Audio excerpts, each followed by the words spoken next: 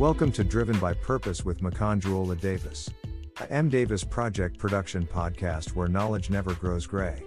Here is today's broadcast. Living life. There is a lot going on in the world today. It makes it sometimes looks as if this life is not worth it. I do say that, life is a misery to those who have not experienced its beauty, and a beauty to those who have not experienced its misery. Every day, life presents itself with losses, but not without opportunities. Discouragement, but not without courage. Defeat, but not without victory. Despair, but not without hope. Glory follows pain, just as our shadows follow us. When you celebrate an achievement, somewhere, somehow, there are people who mourn for losses. When you celebrate a victory, some people somewhere writhe in defeat. When you celebrate a success, it's a different ball game for some people somewhere on earth stunned with failure. In my little experience about this life, I have tried to always see life from 5 different perspectives. That is, I have found 5 things to compare life with to make life approachable and easier to face. It is the best way to prepare for what to come out of life and how to face it. 1. This life is like a game of Scrabble. In the sack, it contains 100 tiles of letters. You pick 7 tiles at first, and you subsequently pick from the sack to replace those tiles you have played because you must always keep 7 tiles on your rack to play your next turn until tiles run out of the sack. When you dip your hand into the sack, you don't look directly into the sack, you must keep your eyes away from looking into the sack so that you don't pick the tile with a letter you're badly in need of. You just pick at random hoping it will favor you. And many times you will be disappointed picking what you don't need. Whatever you pick won't always be what you want. But in the game of Scrabble, it is not always about the tiles you want, it is about what you do with the tiles you have. It is the same with life. Just as Thomas Edison as an inventor, Edison made 1,000 unsuccessful attempts at inventing the light bulb. When a reporter asked, "How did it feel to fail 1,000 times?" Edison replied, "I didn't fail 1,000 times. The light bulb was an invention with 1,000 steps." In one of his famous quotes, he said, "I have not failed.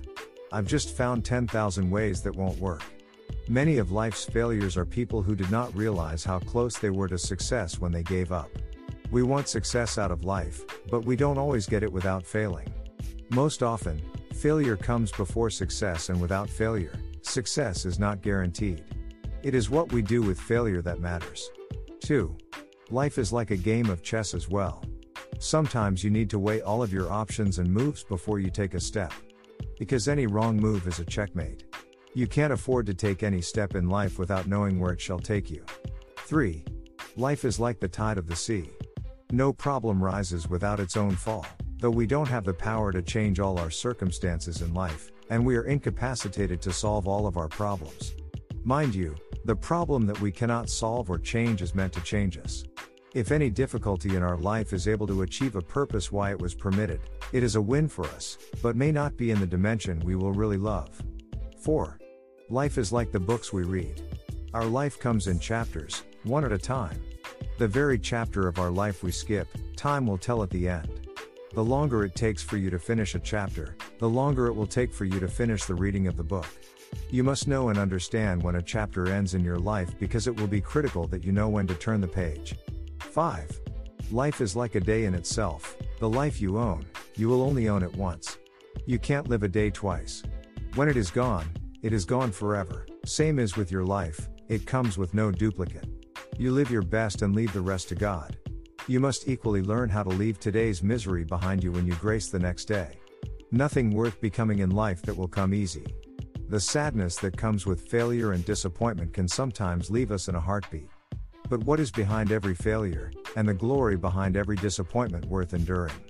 No great man becomes great overnight, and no billionaire woke up by becoming it. It all happened through thick and thin.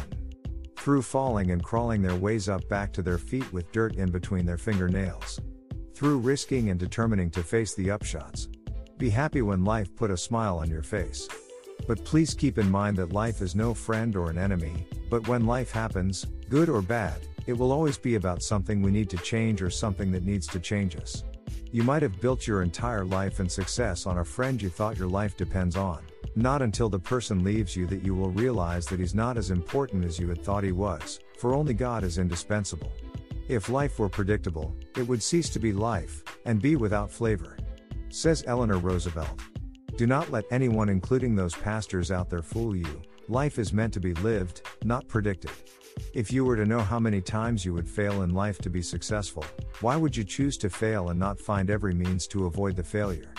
Sad enough, what we will ever need in life to be successful lies in failure. And what we will ever need to attain greatness in life lurk horns with pain. You can't avoid them, for it is called life. Circumstantial woes, and unavoidable griefs are the most beautiful things ever happen to a man. Without them, we would keep looking and not seeing. Learning without understanding.